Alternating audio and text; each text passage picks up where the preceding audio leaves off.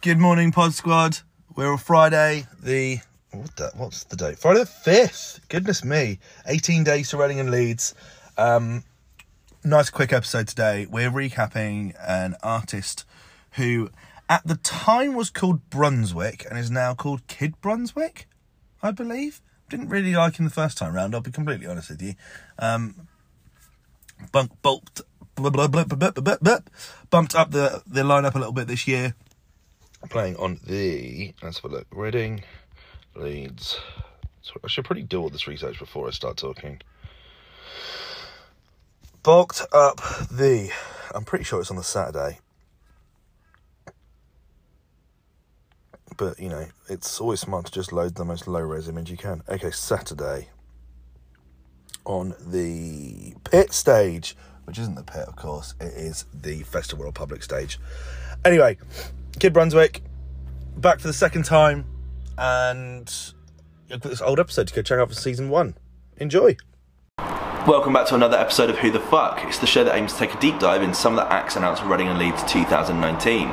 In today's video, we're looking at Brunswick. He's an electro pop synth pop artist, all the way from Ealing, West London. If you've never heard of him before, hopefully this video will help answer the question, who the fuck is Brunswick? I never meant to hurt you in the worst way, like all the times that I forgot your birthday.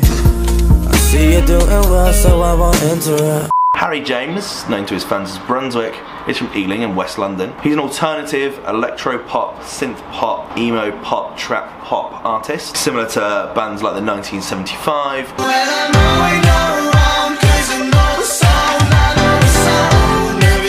Troye Sivan, Oh my.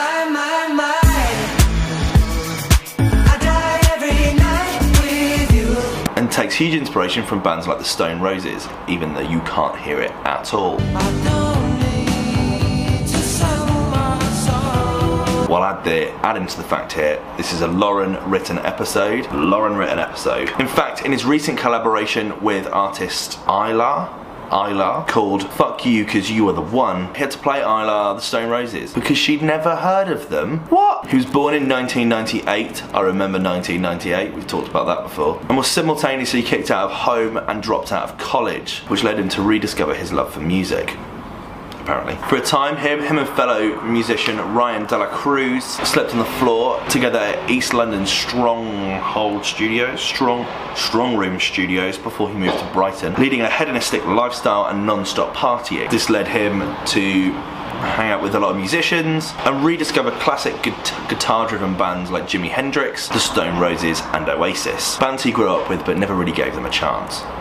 I mean, to be fair, Oasis' first album came out in '94, so he was only -4. Constantly citing influences from bands that are guitar-driven, but wants to do something new with it. Claiming that he wants to build a cult fan base first, and then go on to be a superstar.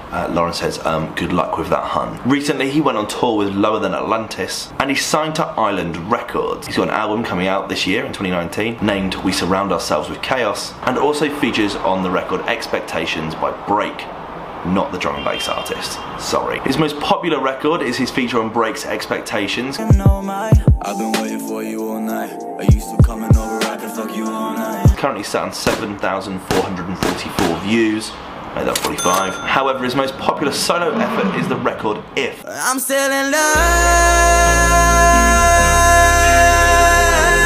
Currently sat on 801 views. 802 views, and he only has 344 subscribers, making me more popular than him. That's the first time I've said that. This also makes him the smallest act on the lineup that I've covered so far. Move over Matronica, and he's taking to the dance stage on the Friday at Reading, Saturday at Leeds, playing in between La Fontaine's and Loud Luxury. WTF video for La Fontaine's is out next week. Currently, it looks like he's going to be clashing with Ocean Alley and Seagulls, two artists that I'm really intrigued to check out. But as the smallest artist so far, I feel the need to go and watch his set, just to support it. And everyone else should too. So perhaps pop my head into the dance stage on the way to the Radio 1 stage, or from it. Aside from that, the likelihood for me checking out his set is pretty slim, so I'm going to go with a 2 out of 10, but I do think that everyone else should go watch his set. What do you think? Have you seen him perform before? Are you excited to check out his set at this year's festival? I love his ambition. I don't understand his influences. Well, I do. I love his influences. Every part of his influences I love. I just don't hear it in his music one bit. Perhaps I'm really grumpy. I've recorded a lot of videos today. Let me know your thoughts in the comment section below as always, and I'll see you in the next one. Cheers. Bye.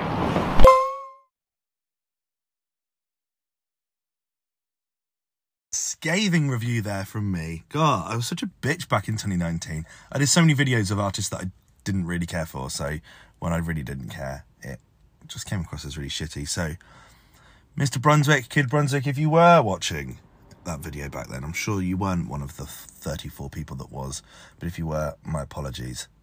It's not nice to be shitty. Busy week coming up. We've got a lot to get through. The Willow episode, I'm hoping will be out in the next 24 to 48 hours.